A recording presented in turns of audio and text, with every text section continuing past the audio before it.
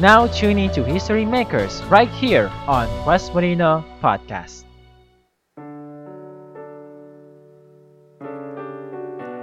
Nasa last quarter na tayo ng taon. Kaya gusto kitang kamustahin. How's your soul? Naranasan mo na bang magising na parang wala ka ng gana at tila ayaw mo na? Bigla mong nakalimutan ang mga gandang ginawa ng Diyos sa'yo.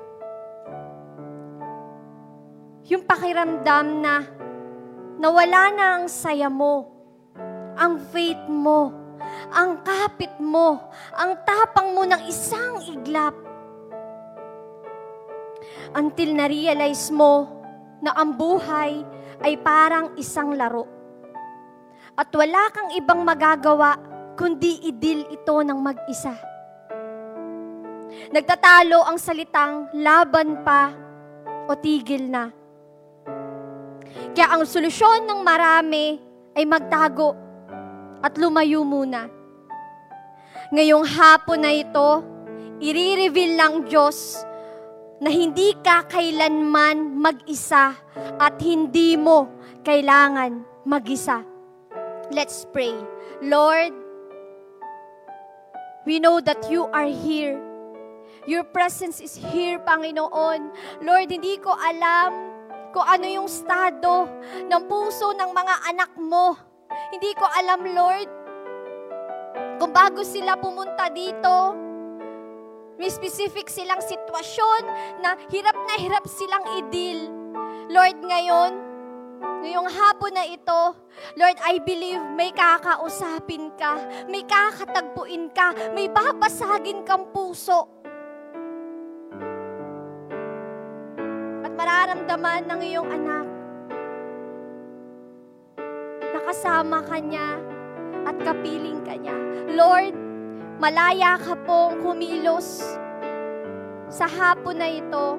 Lord, kaya mong magbasag ng screen barrier, oh God. Lord, kaya mong kumausap screen to screen, oh God. I pray, Father God, sa malaki mong gagawin ngayong hapon na ito, we entrust po ang buong gawain. Lord, kumilos ka po. Ikaw ang magpakilala, ikaw ang mabida, ikaw, Panginoon ko, ang maghari, oh God. Salamat, Panginoon. Kasi ngayon palang nararamdaman namin yung pagmamahal mo. Lord, we want more of you, oh God. We love you. We magnify your name. We glorify your name. In the name of Jesus, we pray. Amen and amen and amen. That's why the title of God's message for this afternoon ay Squad Game. Two are better than one. We is better than me. Wow! Good afternoon, history makers, and to all our new friends. Kung first time mo, na-invite ka, natag ka ng squad mo or ng beshi mo, you are welcome here. Okay? So kung ikaw ay bago, type new friend. Kasi gusto naming makipagkaibigan sa'yo at i-welcome ka dyan ng magaganda, ate, at mga gwapong kuya natin dyan. Amen ba? Malakas na amen. Si Kuya Ervic, gwapo daw. Wow. Welcome po sa History Makers. Ito ang squad na gagawa ng kasaysayan ng mundo. Na-miss mo ba na marinig yung salitang gagawa ng kasaysayan? Slight lang po. Kasi pagod ako ngayon eh. Pwede ba te, next time na lang? Kung yan ang nararamdaman mo ngayon, I understand you. We understand you. Alam mo ba na ang month of October ay hindi lang appreciation month?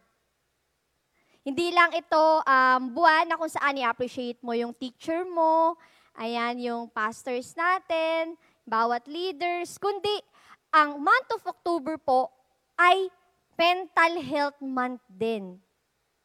Kaya magkakaroon tayo saglit ng mental check-in. Okay, ready ka ba? So may papakita dyan si Tech. Yan, isa siyang mental health check-in. Ayan, so papakita niya dyan. So may mga emojis dyan, okay? May mga specific na sitwasyon. Kung ikaw makaka-relate ka dyan, okay lang ba makipag-participate po tayo? So, lagay ka dyan ng pink na heart emoji, blue emoji, green emoji, yellow emoji, red emoji, or black emoji. Okay? Sige. Titignan natin at babasahin natin. Sige po. Yan. Sino nag-reply? Galing sa mga nasa live. Sige po. Wow, meron nang nag-react. Yellow emoji, sabi ni Ate Claire. Sabi niya, I've been struggling a bit recently. Oh, ganun din si Campi, si Christy, si Nezil, si Ate Joanne. Oh, super hug. Ayan. Sige po, sino pa sa iba? Ako kung tatanungin ako, color yellow din. I've been struggling a bit recently. So, meron din si Kathleen. Color blue yung kanyang emoji. Sabi niya, could be better. At meron ding nag-color green, si Regina. Sabi niya dyan, bit sad. Oh. At si Jasper naman, dalawa-dalawa, di ba? Color violet, parang walang violet doon. Ha? Love you, Jasper, nak. Ayan. Alam mo po ba, according to the study, sabi ni Bruce D. Perry, isa siyang American psychiatrist. For years, mental health professionals taught people that they could be psychologically healthy without social support, that unless you love yourself, no one else will love you. The truth is, you cannot love yourself unless you have been loved and are loved. The capacity to love cannot be built in isolation. Nakaka-relate ka ba? I'm not saying na huwag mo nang gawin ang self-love. Yes, dapat kilala mo ang sarili mo at mahal mo ang sarili mo. Pero hindi mo kayang gawin yan mag-isa. Tama ba? Kailangan connected ka sa totoong source. Kung sarili mo lang kasing lakas, darating ang oras na manghihina ka at mapapagod ka lang. Kailangan mo ng kasama. Kailangan natin ng one mind. Sabi ni King Solomon sa Ecclesiastes 4, chapter 4, verses 9 to 12, sabi niya dan, two are better than one because they have good return for their labor. Verse 10, if neither of them falls down, one can help the other up. But pity anyone who falls and has no one to help them. Also, if two lie down together, they will keep warm. But how can one keep warm alone? Verse 12, though one may be overpowered, two can defend themselves. A cord of 3 strands is not quickly broken. Wow. Sabi diyan, two are better than one, we is better than me. Sabi dun sa verse 9, ang dalawa ay mabuti kaysa sa isa. Mas marami ang bunga na anumang gagawin nila. Yan po ang advantage kapag hindi ka mag-isa. Dahil kapag nabuwal ang isa, sabi dun sa verse 10, maitatayo siya ng kanyang kasama. Kawawa ang nag-iisa sapagkat walang tutulong sa kanya kapag siya ay nabuwal. Kaya napansin mo ba, bakit parang ang hirap kapag ako na lang? Kapatid, hindi mo kasi kayang mag-isa. Sabi sa verse 11, kung malamig man ang panahon, maaari silang magtabi sa higaan upang parehong mainitan. Ang ibig po ditong sabihin is, kapwa mo kapatid kapag nalalamig ka, alam mo yun, merong mga-encourage sa'yo. Ngunit saan siya kukuha ng init kung nag-iisa siya? Diba? Kung lamig na lamig ka na, paano mababalik yung apoy sa'yo kung mag-isa ka lang? Verse 12, kung ang nag-iisa ay maaaring magtagumpay laban sa isa, lalo na ang dalawa. Ang lubid na may 3 pilipit na hibla ay hindi agad malalagot. Wow! Kaya kailangan natin magising sa katotohanang may totoo tayong laban. At ang matinding aatakihin sa isip natin ni Satanas is yung relasyon mo sa Diyos at relasyon mo sa tao. Kayang manipulahin ng kaaway ang tingin mo sa Lord at ibahin ang attention mo. Ibaling ang attention mo, sa sarili mong sitwasyon. Kaya magiging dahilan yan ng pagkalas mo sa samahan. Hindi ko alam kung anong estado ng puso mo ngayon. Pero basahin natin yung 2 Corinthians 10, verse 3 to 5. Sabi dyan, verse 3, "For though we live in the world, we don't wage war as the world does." Oo, nabubuhay kami dito sa mundo, sabi ni Paul. Pero hindi kami nakikipaglaban ayon sa paraan ng mundo. Verse 4, "The weapons we fight with are not the weapons of the world. On the contrary, they have divine power to demolish strongholds." Hindi ang armas ng mundo ang ginagamit namin sa laban, kundi yung makapangyarihang armas ng Diyos ang ginagamit namin para magwasak ng mga kampo ng kalaban. Sinisira namin ang mga maling pangangatwiran, sabi ni Paul. Verse 5, "We demolish arguments and every pretension that sets itself up against the knowledge of God, and we take captive every thought to make it obedient to Christ." Sabi yan, saka pinapabagsak namin ang lahat ng pagmamayabang na kumukontra sa mga tao na makilala ang Diyos. Hinuhuli namin ang bawat iniisip ng tao at pinapasunod namin yun kay Christ. Alam mo po na ang sumulat nga nito, kagaya po ng sabi ko, is si Pablo, si Apostol Pablo. Kinakausap dito ni Apostol Pablo ang mga Korinto. Sabi niya doon, hindi natin kailangan labanan ng atake ng kaaway ayon sa paraan ng mundo. Bakit? Dahil ang plano ni Satan, lumaban ka apart from the power of God.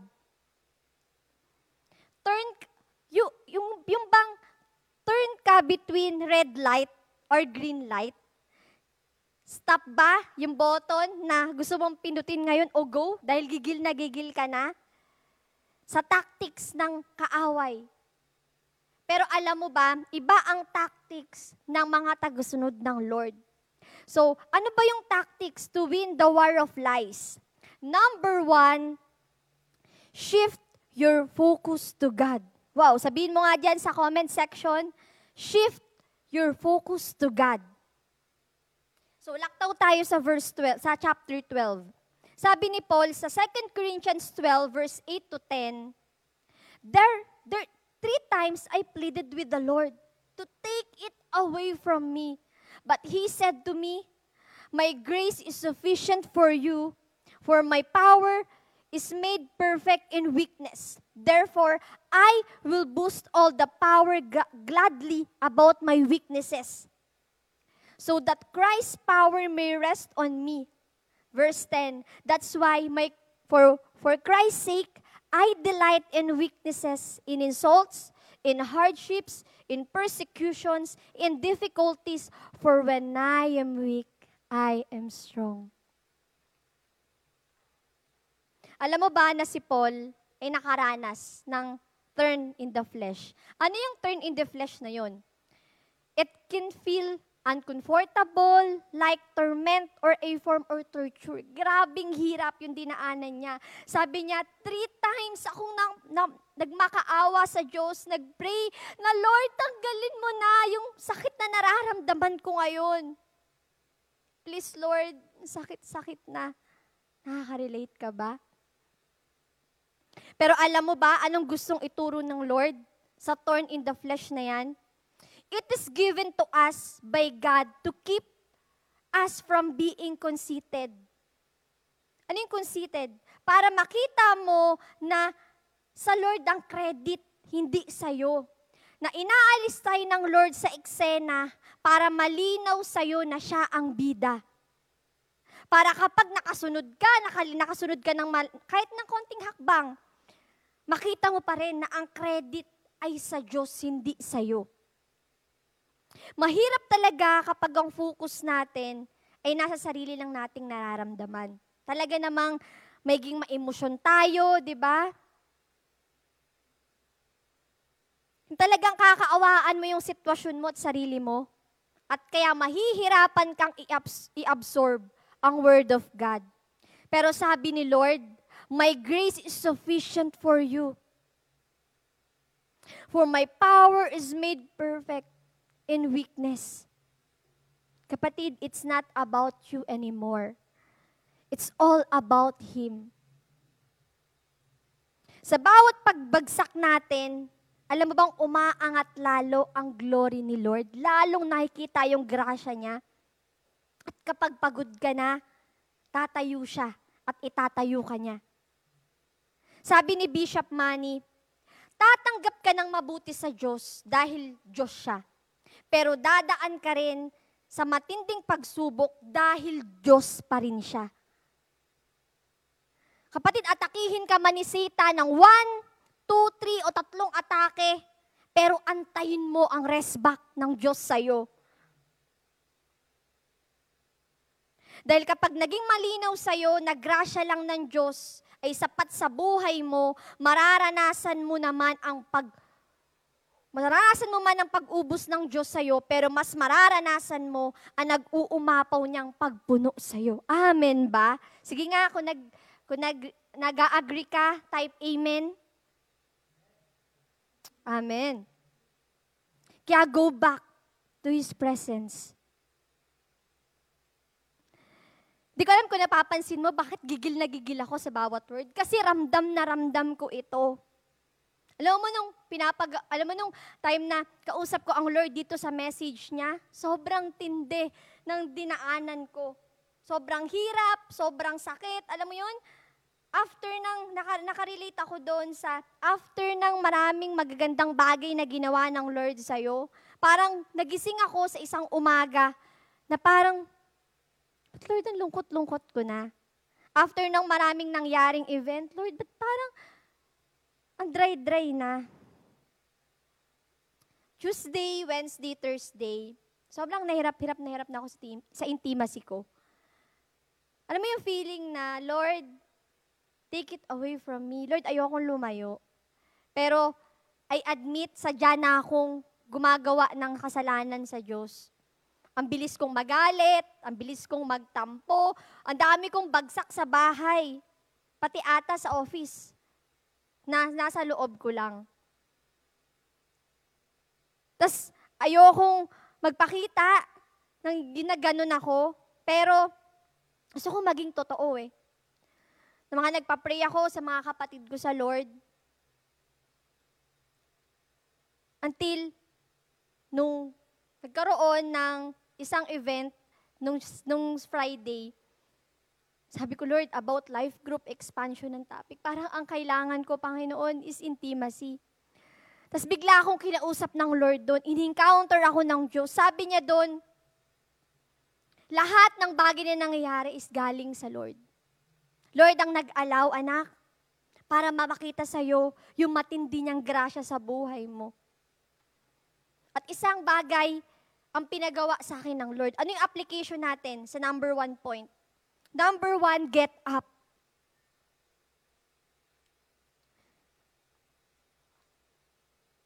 Tayuan mo ang grasya ng Panginoon. Hindi ko alam kung ano yung specific na dinadaanan mo ngayon. Pero kapatid, aminin mo sa Lord na nagkamali ka. Because by God's grace, ibabalik ka niya sa intimacy mo at sa worship mo sa Lord. At kailangan mong humakbang. At asahan mo ang breakthrough na mararanasan mo dito. Pangalawa, participate in God's own work. Sabi doon sa verse, diba? So now, I am glad to boast about my weaknesses so that the power of Christ can work through me. Hayaan mo ang Lord na ayusin ang estado ng kalagayan mo at pagkatao mo. Dahil papalayasin niya ang mga demonyong nanggugulo at umaalipin sa'yo. Kapatid, hakbangan mo lang ang pagsuko sa Diyos at hayaan siyang tumabaho sa buhay mo. Number 1 point, shift your focus to God. And number 2, surround yourself with godly people. Sabi sa Ecclesiastes 4 verse 9 to 12, di ba sabi doon sa verse 9, ang dalawa ay mabuti kesa sa isa. Mas marami ang bunga na anumang gagawin nila. Alam mo, mas productive ka, kapatid, kapag may kasama ka. Dahil kapag napagod ka na, meron kang comfort na mararamdaman. Merong tutulong sa'yo. Sabi doon, kapag nabuwal ang isa, may itatayo siya ng kanyang kasama. Kawawa ang nag-iisa sapagkat walang tutulong sa kanya pag siya ay nabuwal. Ano ibig itong sabihin? Alam ko ramdam na ibang mga ate at kuya natin na nandyan sa FB Live at na nasa Zoom. Nung panahon na hirap sila, may taong nag-encourage sa kanila. Alam mo po ba sa panahon na sobrang tindi ng laban natin sa mind, kailangan mo ng tutulong sa'yo. Kaya piliin mo ang sasamahan mo. Surround yourself with godly people. Sobrang importante sa Panginoon ang one another. Kaya alam mo ba, di ba paulit-ulit niya itong sinasabi sa ilang verses sa Bible. Because we are part of His body. Si Jesus ang head natin at tayo ang kanyang katawan. Kaya do not isolate. Pwede ka namang mag-me time, pero huwag mong tagalan. Minsan kasi, ginagawa na nating dahilan ng pag-me time para lumayo. Kaya pwede ka naman magpahinga. Pero magpatulong ka. Once pastor said, the enemy wants an isolated person. Alam mo ba na tinitira ng kaaway ang taong ina-isolate ang sarili niya? Kaya Satan wants you isolated. Nag-aabang si Satan sa kanto. Kaya kailangan mo ng rest back mula sa samahan. You need your squad. At sa mga kung ikaw ay wala pang accountability group na kinabibilangan, or ilang weeks ka na ding nanonood dito, napascroll ka lang, huwag kang mahiyang magpatulong. Kasi magbe-benefit ka.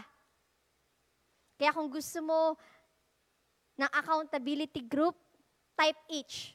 Diyan sa comment section or diyan sa Zoom. Ang meaning po ng H ay help. Hindi po perpekto ang samahan, kagaya mo, pero patuloy itong binabago ni Kristo. At sa mga tagasunod ni Lord, na nahihirapan magbukas, simulan mo lang ulit paunti-unti. Kapatid, may kalayaan sa pagbaba ng pride. Kung feeling mo, nag-live na nga po ako sa GC namin di ka namin i-condemn. We will accept you. Ipag-pray mo sa Lord yung hakbang na gagawin mo. Kasi baback-upan ka niyan. I-PM mo yung leader mo. After this, mag-release ka ng forgiveness. Singin mo rin yan sa Lord. And ask for forgiveness. Balikan mo ulit ang squad mo. At Lord ang magpapala sa'yo. No matter where we are in our faith, fellowship provides us with strength. Being around other believers give us the chance to learn and grow in our faith. Alam mo ba, every time na sumasama ka, every time na nakikibahagi ka, may matinding nadadagdag sa'yo. May matututunan ka, may mangre-rebuke sa'yo, mayroong mangko-correct sa'yo. I remember nung ni-speak ni Pastora, only yung regarding sa fellowship. Sabi niya doon, huwag kang matakot nang may magko-correct sa'yo. Huwag kang matakot na merong mangre-rebuke sa'yo.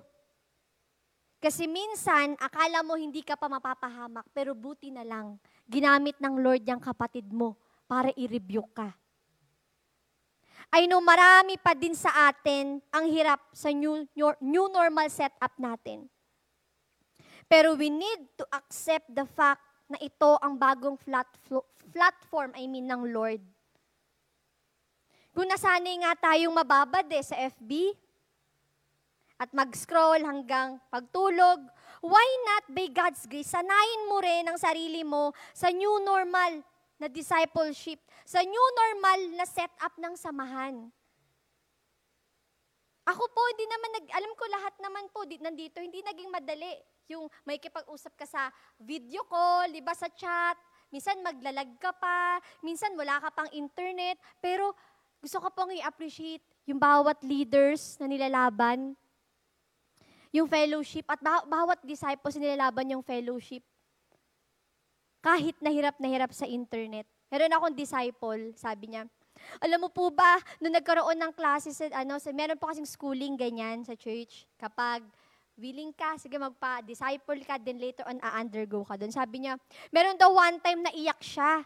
Kasi excited siyang pumasok, aga niya naligo, aga niyang ginawa yung gawaing bahay niya. Tapos biglang dahil sa nawalan siya ng kuryente o nawalan ng internet, hindi siya nakapasok. Alam mo, iniyakan niya yun? Wow, grabing puso.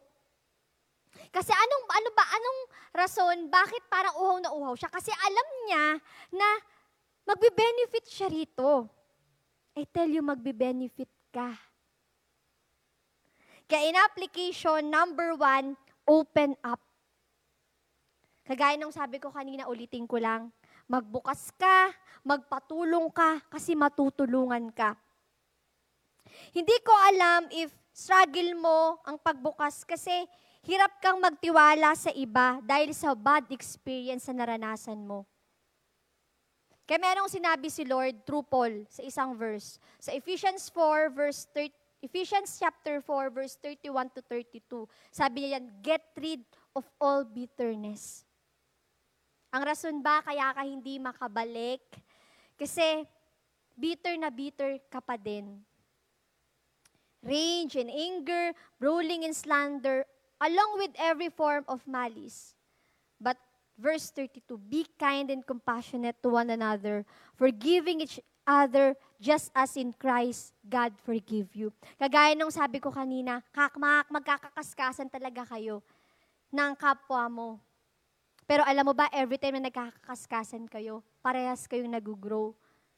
Kaya, hindi ko alam kung anong sinasabi ng Lord sa'yo ngayon eh. Galit ka pa rin ba? May sama ka ng loob? Gusto kong humingi ng tawad sa'yo kung naramdaman mo yun. Pero kapatid, kapag nilaban mo ito, mararamdaman mo yung kalayaan. Baka naman dahil, kaya siguro, baka naman kaya may isang gabi na hirap kang makatulog. Kasi meron pa ring galit sa puso mo. Hirap kang makipag-fellowship o makihalubilo sa iba kasi nasaktan ka. Kapatid, kung paanong mahina ka lang din at bumabagsak, ganun din yung kapwa mo. Forgiving each other just as in Christ, God forgive you. Anong number 1 application? Number 1, open up. And number 2 and the last, fight for unity. Isa sa plano ni Satan ang sirain ang relasyon mo sa kanyang samahan. Kapatid, cooperate with the Holy Spirit para magawa ito. Where there is unity, nandun ang favor ni Lord. We need each other to help us grow. We need each other. We need to be fitted and joined together. Two are better than one. We is better than me. Alam po, malapit na ako matapos. Share ko lang yung kung paano ako ginawa ng Lord sa fellowship. Ayoko naman talaga sa maliitang grupo. Basta pag-usapang Lord, ayoko yun. Pero, one time, yung isang kabarkada ko, ma-attend siya sa life group na yun. Andun ako sa sulok habang inaabangan ko siya. Tapos,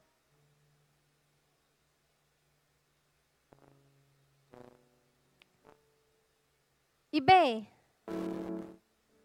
Ayoko, pero may naghihila sa akin para pumunta doon. Nakinig lang ako. Noong una natapos siya, nag-pray na sila. Wala lang ako naramdaman. Tapos may shinare siya sa akin. Noong time na kasi na yun, meron akong matinding dinadaanan. Meron kaming classmate dati, para ngayon ko lang ata ito kukwento. So kumalat siya sa section namin. May classmate ako before na siniraan niya ako. Ang dami niyang masakit na sinabi sa akin. Nag-create siya ng text message, tapos na-receive ng iba kong mga kaklase.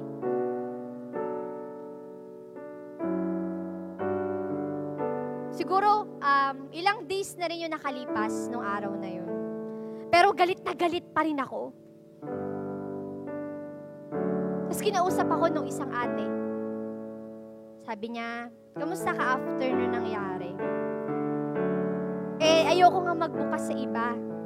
At lalo na't alam ko na nag-share siya ng gospel. Sabi ko, hindi, okay lang ako.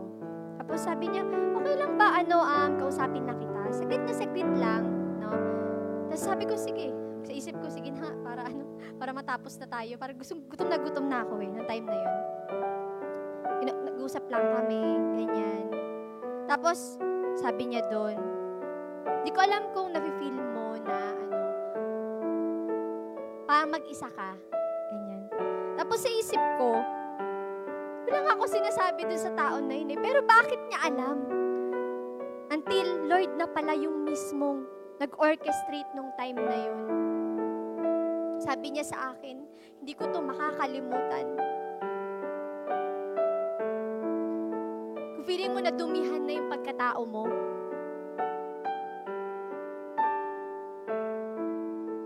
andyan si Kristo.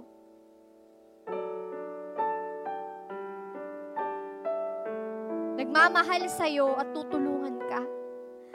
Sabi ko noon, before kaming makapag-usap, ayaw ko. Pero there's something in me na kakaiba. Tapos pinatugtog niya tong kanta na to. Hindi ko alam yung kanta, pero naririnig ko sa lyrics yung ginawa ni Jesus sa cross.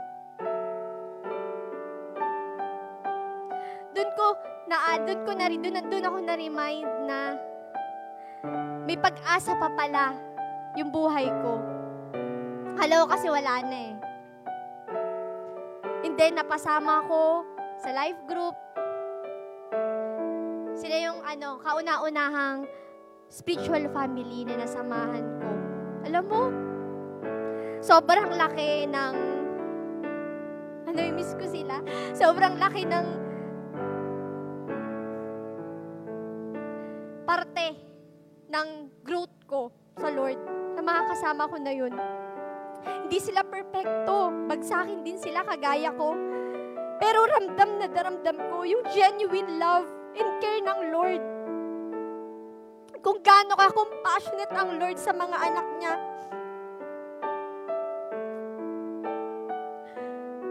Until sumama ako sa kanila, sila yung ginamit ng Lord para maging support system ko.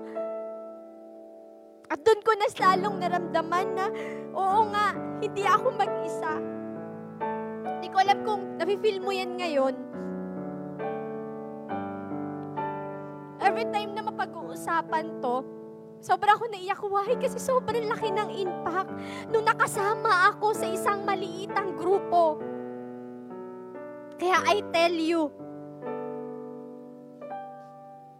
kaya nagpapasalamat ako sa Lord kasi sa panahon na nagkaroon ng gantong pandemic, dahil na-inject na ng Lord sa akin ang importance ng pakikibahagi mo sa samahan. Yung alam mo, ayaw mo, pero tinutulak ka dito. Kasi naramdaman ko na hindi ko talaga kakayanin pag ako lang. Pero alam mo yun, kapag nagsama-sama kayo, nagsabihan kayo ng nafe-feel nyo, nagkwentuhan lang kayo, nagpalakasan kayo, ay tell you, lalabas ka dyan ng palalakasin ka ng Diyos. Hindi ko alam kung struggle mo to ngayon. Nag-struggle ka na magbukas sa iba. Nag-struggle ka na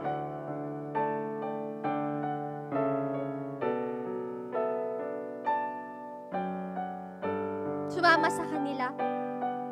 Kapatid, ang una mo munang gagawin, sabi doon, di ba? Shift your focus to God.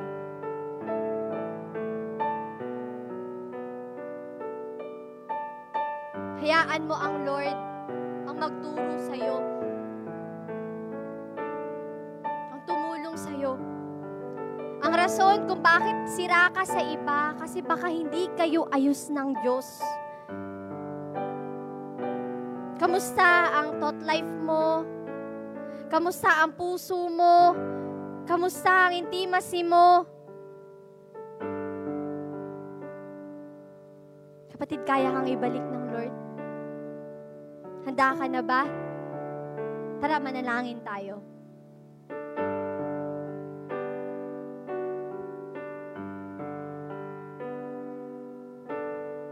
Kanina ka pa kinakausap ng Lord. Kanina pa siya may specific na sinasabi sa'yo.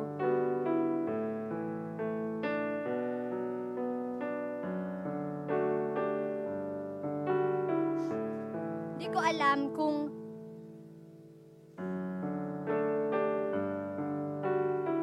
na-feel mo na mag-isa lang naman talaga ako eh.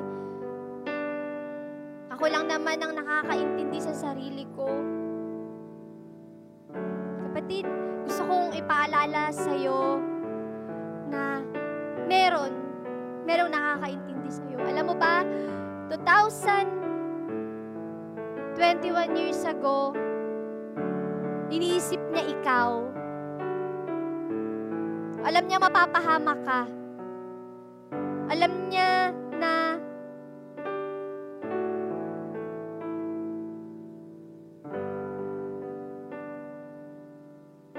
kailangan mo ang katotohanan ito.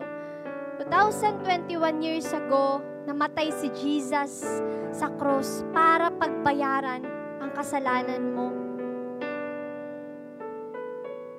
Ngayon, gusto tayong ibalik ng Lord lahat sa cross.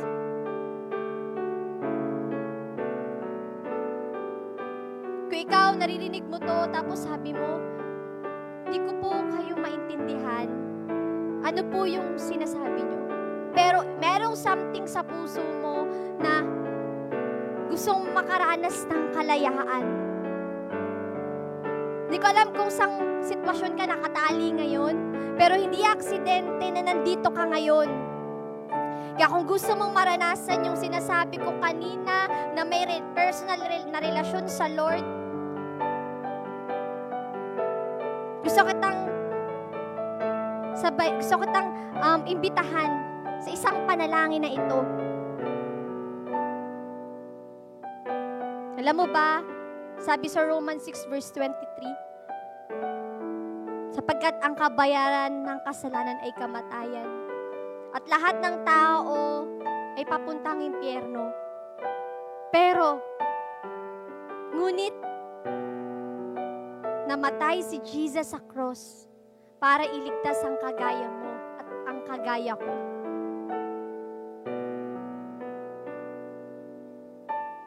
Alam mo ba na dapat mapapahamak ka?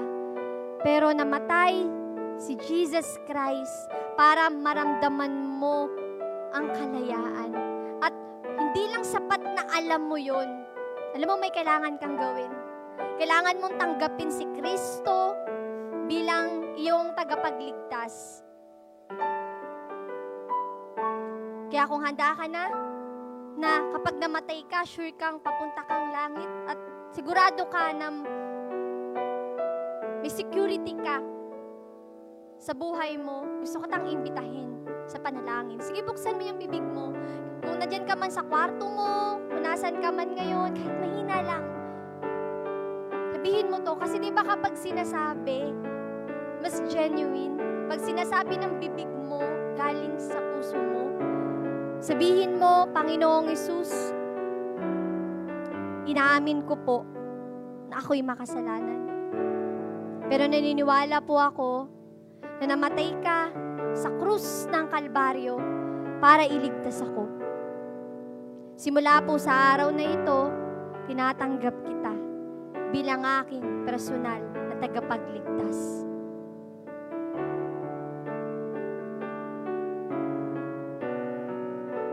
Ngayon, huwag mong hayaang matapos ang service na ito na hindi ka kinakausap ng Lord.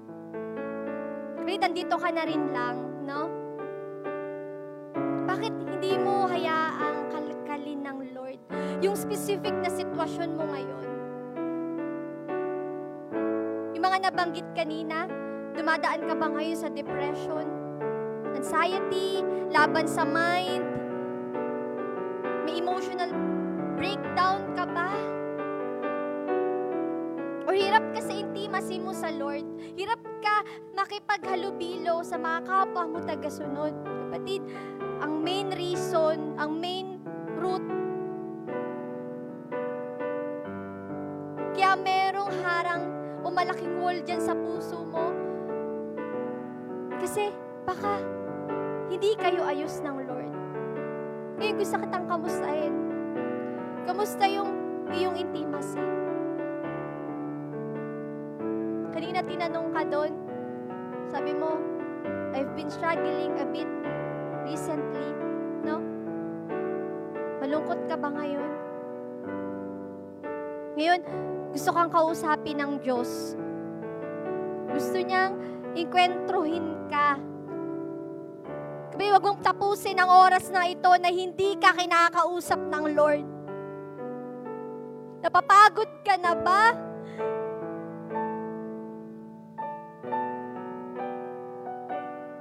Wala ka nang maibigay. Sobrang lungkot-lungkot o dry na dry ng season mo ngayon. Gusto kang i-encourage ng Lord na do not be afraid because I am with you. Ano yung specific na hindi mo maisuko-suko sa Diyos? Kasalanan ba yan? Sige ngayon,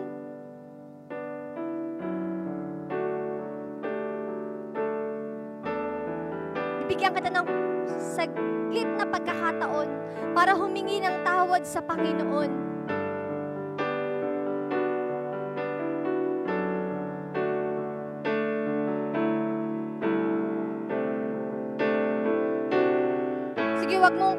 Wag mong pansinin yung nasa paligid mo.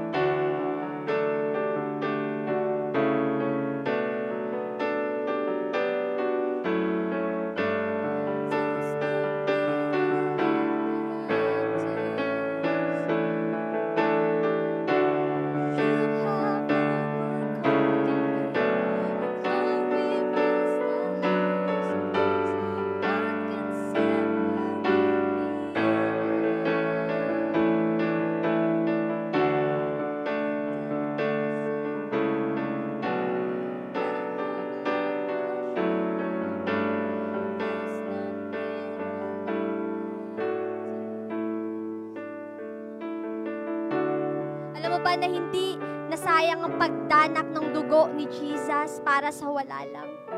Kapatid, kung ingararamdaman mo ngayon, humingi ka na ng saklolo. Nag-aantay lang ang Diyos sa'yo. Inaantay ka niya sa inyong tagpuan.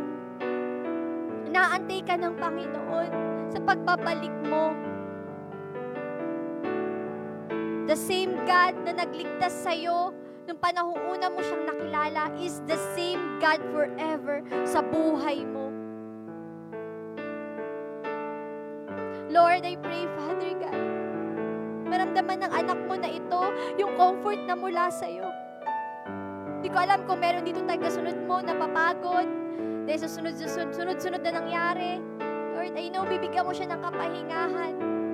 Lord, I pray, Father God, iparamdam mo sa iyong anak na ito na walang sayang sa bawat pagbangon niya, sa bawat pagbalik niya, sa bawat pagsunod niya. Lord, i-remind mo sa Kanya kung gaano mo siya kamahal. I-remind mo siya sa Kanya, Panginoon ko, kung gaano siya kahalaga sa iyo. Lord, I pray, Father God, kalkalin mo ang bawat pusong matigas ngayon. Kapatid, kahit gaano pa katigas yung puso mo, kayang tigbagin yan ng Diyos.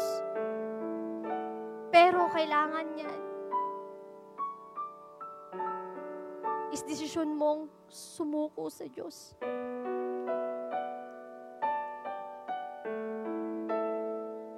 Isip mo ba na kung lalayo ka lang din lang, saan ka pupunta?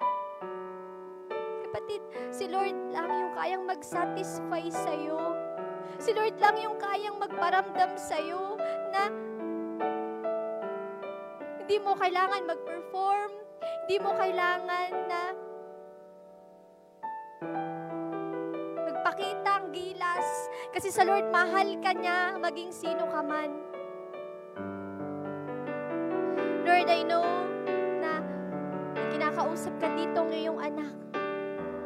Sige, surrender. Suko mo yan sa Lord.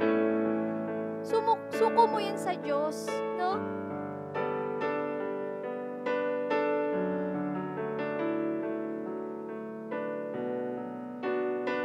Sabi ng Lord, "Nak, come."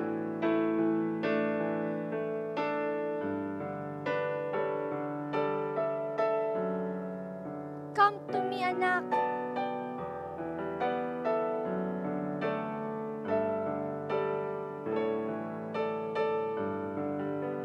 Sige, ano yung bagay na gusto mong isuko sa Lord? Sige, right now, bibigyan ka ng konting oras. Ibigay mo sa Lord yung burden na nararamdaman mo ngayon, yung struggle. Nadala-dala mo yung bigat na dala-dala mo noon pa.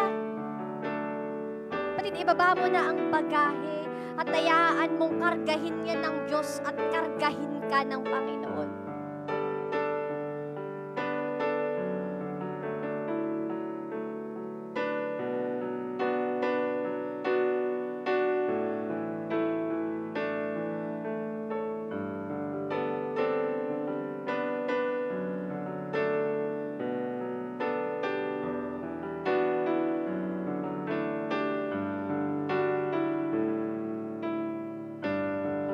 Gusto kong iiwan sa'yo ang salita ng Lord sa Isaiah 41 verse 10. Sabi niya, "Fear not, for I am with you. Be not dismayed, for I am your God. I will strengthen you, I will help you, I will uphold you with my righteous right hand." Lord, naniniwala ako, Panginoon, na hindi natatapos dito yung pagkausap mo sa mga anak mo. Lord, I pray na kahit maghiwa-hiwalay kami for a while, dahil may mga priorities kaming gagawin naman sa mga susunod na araw. Lord, I pray na ipapaalala mo sa kanila yung promise mo, oh God. Lord, kapag bumagsak ulit, Lord, tulungan mo silang tumayo at ipaalala mo, Panginoon, ang bisa ng iyong salita.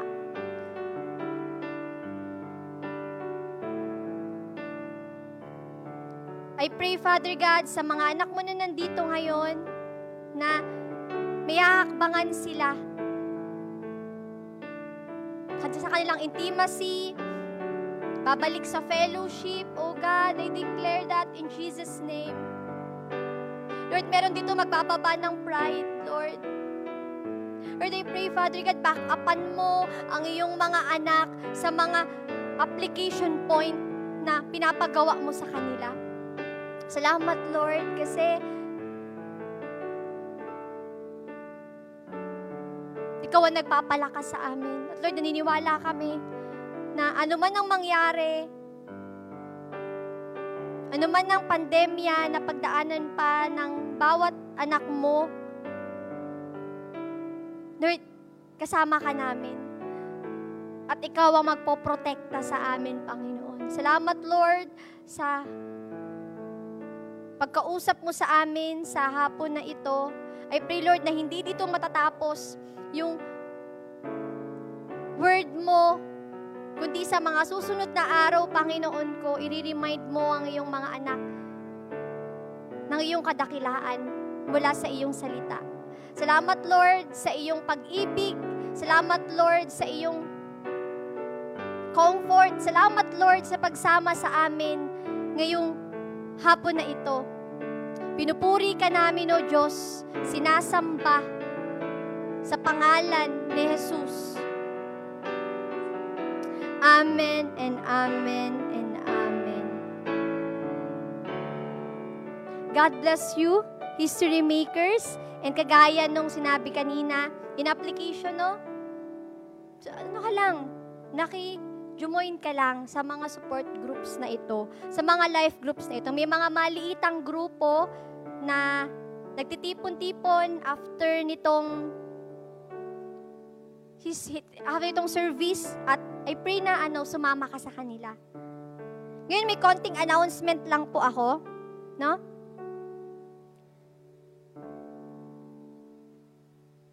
Sa darating pong, sa mga susunod na Sundays po, sige, papakita po yan ng ating tech.